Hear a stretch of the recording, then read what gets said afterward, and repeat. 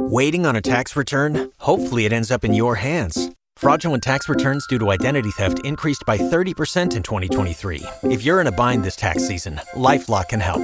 Our U.S.-based restoration specialists are experts dedicated to helping solve your identity theft issues. And all LifeLock plans are backed by the $1 Million Protection Package. So we'll reimburse you up to the limits of your plan if you lose money due to identity theft.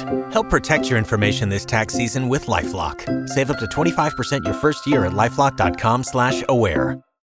The Radio Memories Network is brought to you in part by Liberated Syndication, podcast publishing made easy, libsyn.com. That's LIBSYN.com. Welcome to the Old Time Radio Network Suspense Stories. Are you ready for a thriller, chiller, or the macabre? We invite you to enjoy stories that will keep you in suspense. We now go back to the early days of radio and our imaginations with our featured suspense presentation. Suspense.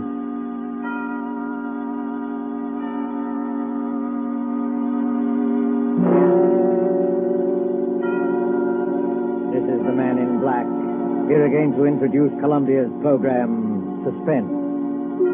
Heading our starring Hollywood cast this evening is Mr. Richard Dix, who appears as a United States naval officer who found himself in a remarkable predicament on what should have been an uneventful flight from New York to Philadelphia. As fellow passengers aboard the airliner are Miss Gail Page is a girl named Monica, and Mr. Montague Love, who plays that aged and domineering millionaire Silas Naylor. The story by John Dixon Carr called Death Flies Blind is tonight's tale of suspense. If you have been with us on these Tuesday nights, you will know that suspense is compounded of mystery and suspicion, dangerous adventure. In this series are tales calculated to intrigue you, to stir your nerves, to offer you a precarious situation, and then withhold the solution until the last possible moment. And so it is with Death Flies Blind and the performances of Richard Dix, Gail Page, Montague Love, and our other players. We again hope to keep you in suspense.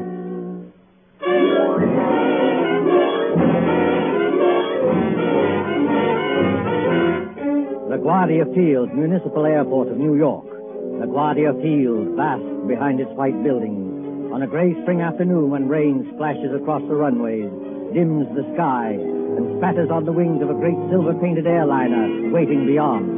Already as the limousine bus from the New York terminus slowly draws up to the waiting shed, you can hear the loudspeaker. 72, New York to Los Angeles. The big limousine bus, besides its driver, contains only two persons. One is a tall young man in United States Naval uniform, with the stripes of a lieutenant commander around his sleeve.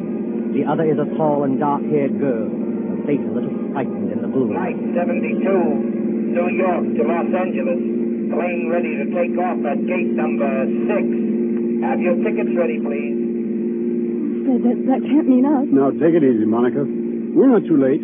They won't go without us. No, I mean it says New York to Los Angeles. That's right, Monica. Oh, we're only going to Philadelphia. You're still right, my dear. I arranged for a special stop at Philadelphia.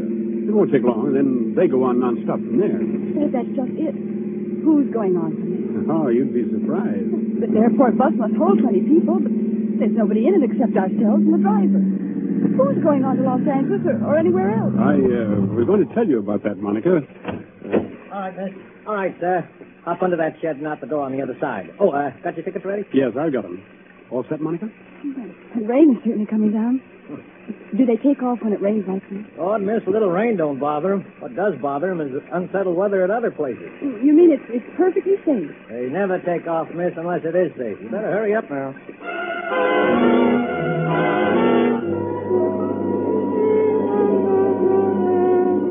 There's the plane, Monica. Shall we run for it? But I'd rather not run if you don't mind. Aren't getting nervous, are you? No. I know it's stupid of me. I've flown before. It's just those few seconds before the takeoff. You're moving and the motors have been idling. All of a sudden they start to roar. The plane races ahead and the roar gets louder and suddenly you think, am I ever going to get down alive? Now look here, my dear. I'm sorry, Fred. There's nothing to worry about, you know. Of course not. I'll be good. It's just this dismal day and this ghostly bus without any passengers. Fred, look. Where? That's a plane. They've got all the windows covered inside with little gray curtains. Oh, that's all right, Monica. It's only a wartime measure.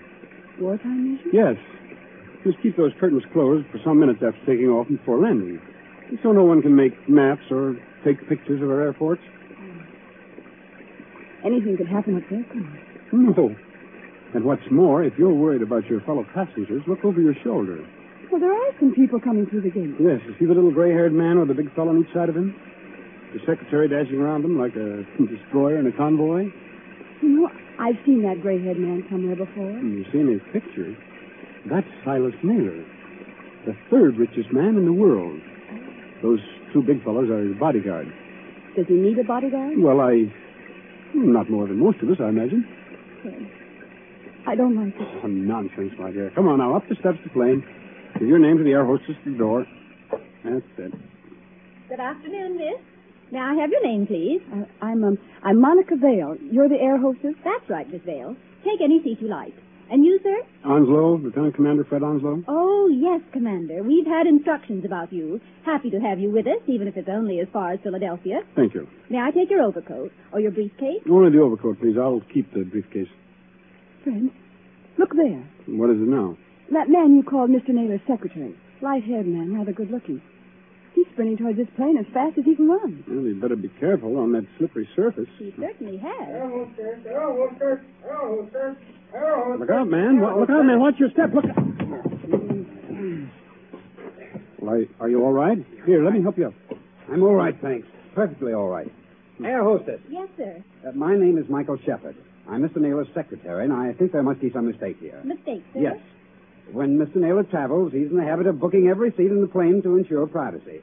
Yet we seem to have 2 extra passengers. Well, I'm afraid that's my fault, Mr. Shepard. Indeed, sir. Then would you and the young lady be good enough to take some later plane? Well, I'm sorry. I'm afraid I can't do that. No, and why not? Maybe I ought to explain, Mr. Shepard, that Commander Onslow had last-minute orders to join his ship. He and Miss Vale have priority as far as Philadelphia. Philadelphia. Must we stop there? Only for a few minutes, Mr. Shepard. This is outrageous. Mr. Naylor is traveling, in a sense, on government business. Well, so am I, old man. The Navy often does. That doesn't alter the principle of the thing.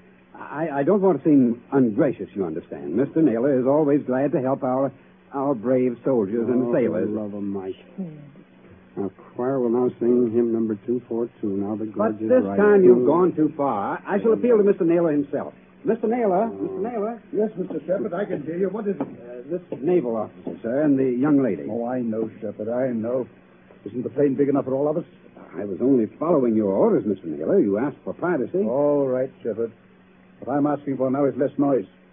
The lieutenant commander in the Navy, eh? That's right, Mr. Naylor. Off on another fishing trip, I suppose. That's just exactly right, sir. Ever have dispatched yet? No, never. Well, I had. 20,000 a year I paid doctors. And what do they give me? This stump. I'm not surprised you got priority, Commander, but I am a little surprised about the girl. She's my fiancée. Mr. Naylor, Miss Vale. Meet the rest of my family. These 2 bruisers here, including the one with the mouth organ, are my bodyguard, Mr. Cohen. I'm pleased to meet you, Commander. How do you do? This is Mr. O'Reilly. Glad to know you, Commander. How are things going? Hey, Cohen, don't you ever get tired of playing that mouth organ? And stand away from the doors. I want to close it. Will everyone please take your seats and fasten the seatbelts? Are we ready to take off? Yes, in just a moment. Shepard.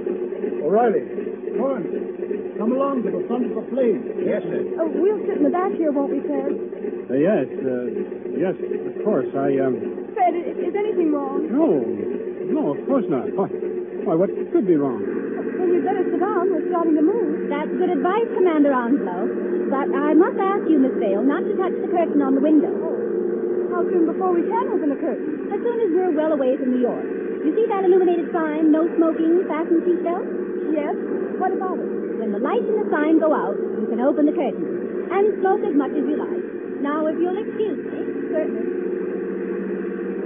You needn't try to fool me, Fred Onslow. I saw you. You saw what? I saw you pick up that scrap of paper one of those men dropped. Why, that wasn't anything, Monica. May I see the paper? No. Why not? Well, because I'd rather you didn't see it, that's all. There is something wrong, isn't there? Look, Monica, let me repeat over and over. What could be wrong? Why, there's Silas Naylor, an internationally famous figure, with a group of trusted attendants. Here's an ACA plane as safe and dependable as the old gray mare. All the same, All the same what? I wish I hadn't brought you along. I wish there was some kind of an emergency cord, like a train. We're on our way.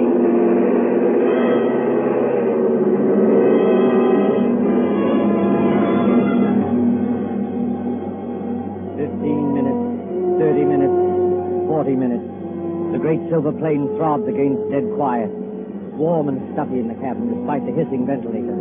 Dim white reading lamps shine down on a double row of cushioned chairs along one side and a single row of cushioned chairs along the other. Ahead above the closed door to the pilot's control cabin, the red glowing sign still warns against opening those curtains. Aft in the plane sits Commander Onslow, his eyes fixed on the clock under that illuminated sign.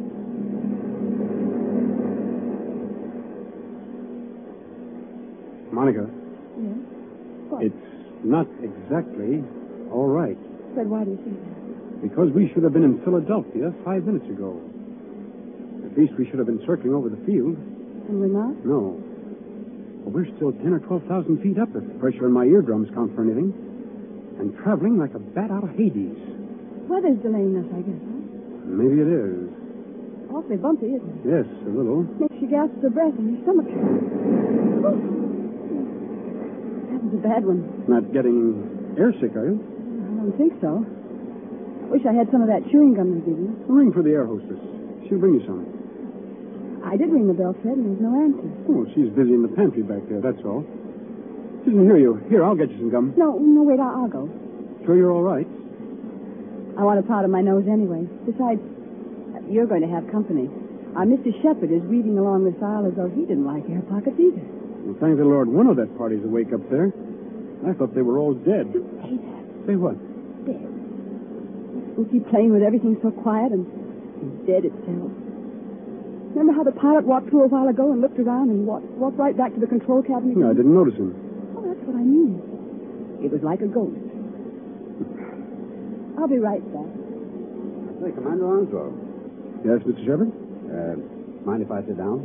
Not at all. Go ahead. Fact is, Commander, I want to apologize. Oh, that's all right. Forget it. I'm not such an ill-mannered guy as I must have sounded. No joke, you know, taking care of the chief. I've got to go ahead like a cyclone, so that everything would be quiet when he gets there. And it's a great responsibility, too. I can imagine. I go on these long trips. There's the chief, half asleep, and O'Reilly reading detective magazines and Cohen with his mouth organ. Doesn't that mouth organ bother the old boy? No, he likes it. Especially when Cohen plays the old square dances. Chief's a great man in his way. I was just wondering about that. Wondering what?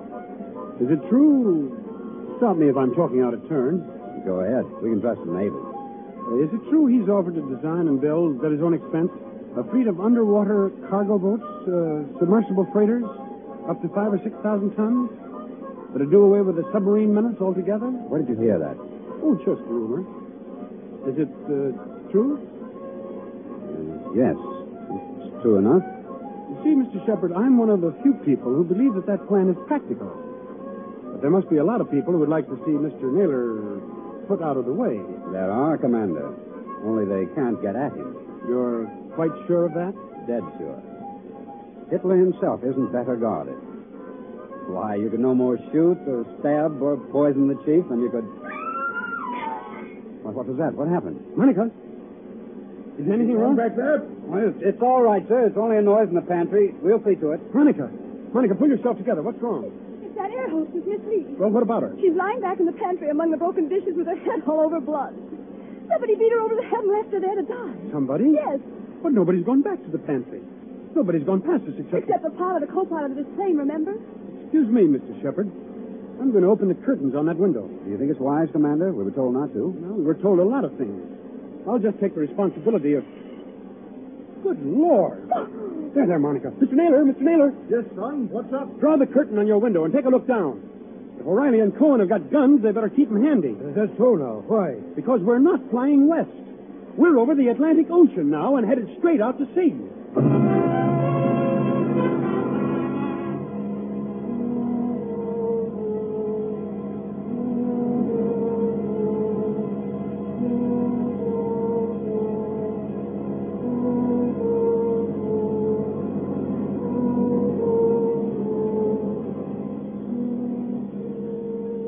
waters, thin clouds. We must be miles and miles away from land. We are miles away from land. Does anybody here know anything about first aid? I do, Commander. I studied medicine in the old days. Then you better go back and look after the hostess. You join Mr. Naylor. Steady, Mike. Oh, I'm all right. It's a horrible blind feeling, that's all. Air pocket, look out. See here, Commander. We're over the ocean. What the devil's going on here, eh? You were being kidnapped, Mr. Naylor. That's my guess. Kidnapped, did you say? Ah, come off it, Commander. We ain't as dumb as that. The pilot and the co-pilot of this plane are fakes. They've replaced the real officer. On a dark day like this, with their raincoat collars turned up, they could have gotten away with it. And hijacked us straight off the airfield. Is that it? Yes, I'm afraid so.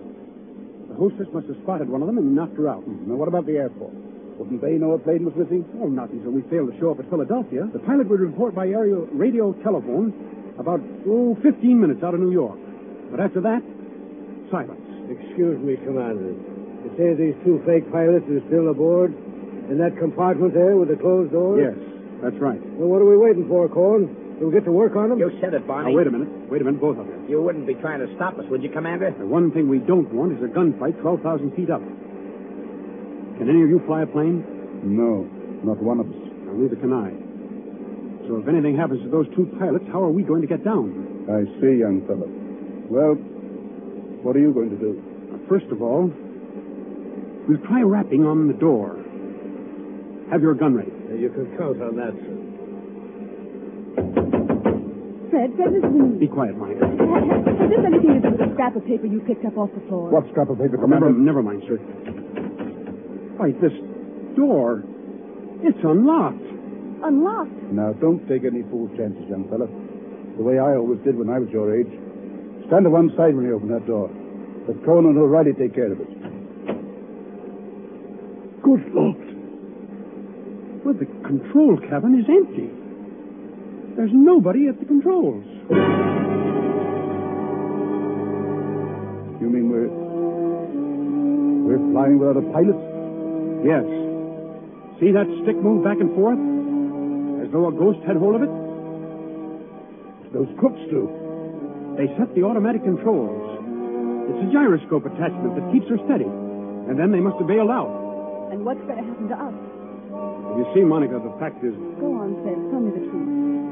I'll know if you don't. Well, we'll go on until our gas runs out or until a storm hits us. Then we'll dive into the sea. It's as good a way of killing Mr. Naylor as any. I see, son. Have we got any chance at all? Frankly, I don't know.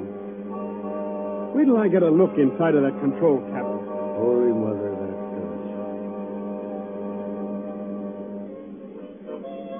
does. Cohen, stop it. Stop it! Yeah, Mr. Naylor? Stop playing that infernal mouth organ. Or if you must play something cheerful. Yeah, sure, Mr. Naylor, sure. How long do you think it'll be before we... Why is Cohen? Here's the commander back again. Well, young fella. The radio telephone's out of order. We can't signal. Fred, what about those patrol ships? You said they're 200 miles out to watch for unidentified aircraft. Won't they see us? They've seen us already, I expect. They'll send for an Army fighter plane to investigate, but... Oh, what can it do? Yeah. Shoot us down, maybe, huh? That's fine. If only somebody could fly the plane. Well, nobody can, Skipper, so think of something else. See, Mr. Naylor, I was wrong. Wrong, son? About what? One of your party, and I can guess which one, dropped a torn piece of paper. There was a line of writing on it, probably the end of some instructions. Well? Those instructions ended, you should land just as your fuel fails at 7 o'clock a.m. You should land just as your fuel fails at 7 o'clock a.m. But that might not have anything to do with us, son. What made you suspicious of it? Because it was written in German. In German? Quiet, Cohen. I can't hear myself think. Okay, Mr. Naylor. I'm sorry. I thought the fake pilots were kidnapping you, maybe abroad. There's not enough fuel for that, is there? Well, if there's enough fuel for Los Angeles, then there's enough for Europe. No, that won't work. They bailed out and left us to crash. Excuse me, sir, but it's getting black as pitch out there. I think there's a storm coming up. What happens when that hits us? Plenty, O'Reilly. Plenty. Yeah, well, I was afraid of that. If only somebody could fly this plane, I could navigate it. Navigate it? Yes. You have to learn aerial navigation in my business. With enough figuring, I might even set a new course and try the automatic controls on it. No, I don't dare handle the ship.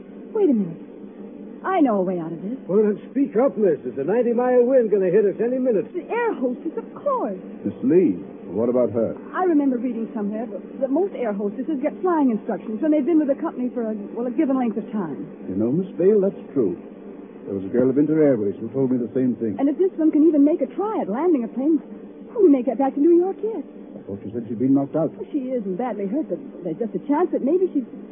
There's Shepard, coming back from the pantry. Anybody got a drink?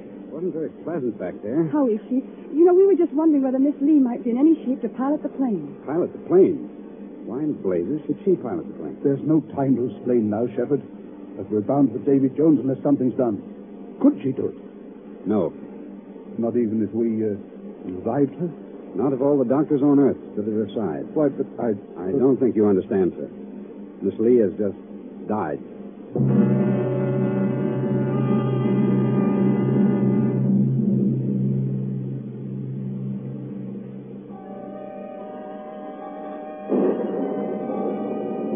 Dim singing of wind above the clouds, then storm with a white eye of lightning at the windows. Losing height, gaining it again, blown off her blind course, flung partway back again, always racing forward on a flight to nowhere. Late afternoon, evening, night, the steady throbbing of motors like a pulse beat inside the head. Towards morning, the storm dies away. In that dim cabin, there is exhaustion of nerves. The hands of the clock stand at 1:45 in the morning.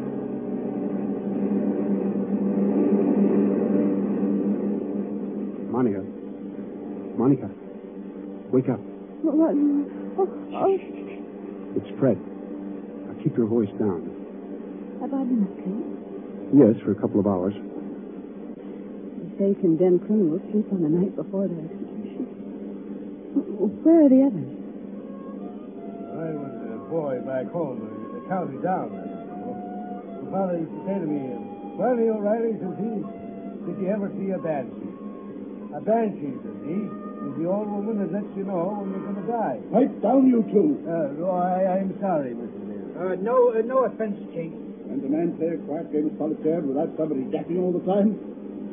Flat 9 on red 10. Listen, Monica, and listen carefully. My first idea was right after all. What are you talking about? There's somebody aboard this ship who can fly a plane. Shh. There is. I proved it by the automatic controls. Proved it how? If those controls had stayed as they originally were, the side winds would have blown us clear off our course. But we're still on our course. That shows that somebody's been sneaking in there and setting us right again when we do stray. And you mean... I mean, we're headed for somewhere. We're being taken somewhere. But we may outwit this gentleman yet. Outwit who? Is somebody still talking back there? I'm sorry, Mr. Naylor. Monica's just waked up. None of us can feel very much like sleeping anyway. All right, son, I admit it. Come up here and join me, will you? With pleasure. I think myself a little twice in the card game, but I still can't make it come out. Oh, what's the use pretending anyway? We know we're in for it. It's this waiting to catch you. Yeah, that goes for all of us, Mr. Naylor. What I'm dreading is the minute when those motors choke and go dead, and we start whirling down and down and down. What does it sound like, Commander, when motors conk out? I've never heard it, Mr. Naylor, but I imagine it sounds like... Listen. I imagine it sounds like that. We're losing height. I can feel it. Well, Cohen, I guess this is the payoff. Yeah, you said it. But look here, Mr. Naylor, we can't be out of fuel. Because it's too early. Look at the clock. It's only 5 minutes to 2 o'clock. I beg your pardon, old man. It's 5 minutes to 7 o'clock. 7 o'clock? Are you crazy? No. Haven't you forgotten the cross-ocean changes in time? By George, the Commander's right. European time is 5 hours ahead of our time. You don't believe me? Just notice that it's getting daylight outside. I was thinking of that message. You should land just as your fuel fails at 7 o'clock a.m. Stand perfectly still, all of you. Yeah, what's got into little Lord Fauntleroy? I'll show you what's got into me, my friend. Yes, I rather thought you would. I shall go into that control cabin. Follow me if you like. I shall sit down at the controls, and I shall bring this plane safely to the ground. Safely to the ground? Where? In Germany, of course. Germany? Don't pull a gun, Cohen. If you plug in, we're all done for. That is good advice, Mr. Cohen. I might add that we're getting closer to the ground every minute. For the love of... Do I take control? Yes, go ahead, but we're following you. Follow by all means. All right. Let's get comfortable here. I take up my position, so. There's fog below. Can you see? Well enough, Miss Davis. Well enough. We must go down rather quickly. And I can't help if it's somewhat rough on your ears. You young swine, what's the idea? The idea, dear Peter, is to bring you and your plans for a submarine freighter to a country which will appreciate them. Then those two fake pilots? They were colleagues of mine. Unfortunately, if they had remained, your pug uglies would have started a gunfight, and none of us might have got here. Well?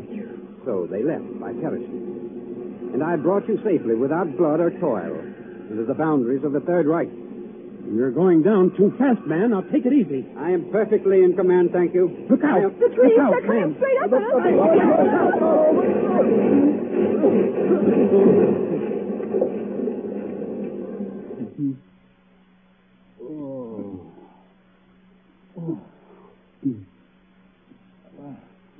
Are you all right, Monica?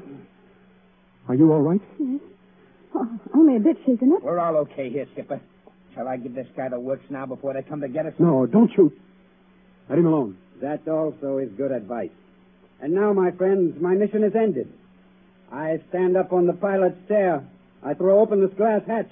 And to all Germany, to all the world, I cry. Dies ist das gestohlene Flugzeug im Begriff zu landen auf Feld Nummer 21. Heil Hitler! Well, strike me blind if it ain't another one. Yes, first Rudolph Hess and now this bloke. What do you suppose they want over there? English. Why are you speaking English? Why, Cocky? It's an even habit we've got in this country. This isn't England. Oh, yes, it is. Better climb out of here and with your hands up. But it can't be. I followed the course laid down on those instruments. Unfortunately, old man, I altered our course last night. Keep back, Shepard, or you may get a bullet in the head yet. Your instructions were all right, but they didn't tell you about the 5 hours difference in time. When we got to the right navigation point, I let the fuel out of the tanks and made you think we were landing in Germany. You know, there's nothing like having a good Nazi for a taxi driver, is there?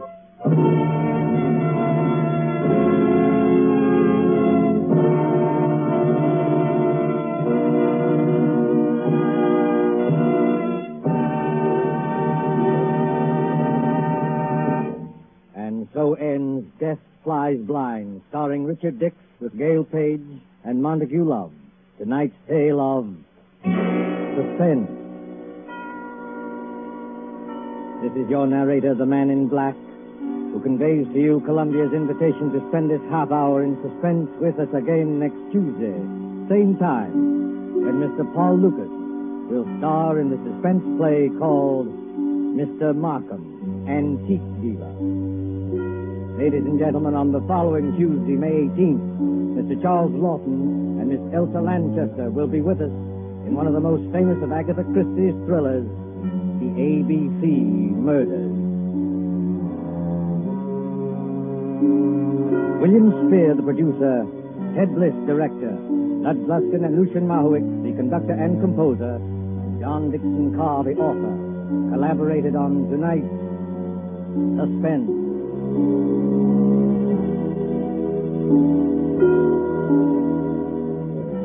This is the Columbia Broadcasting System.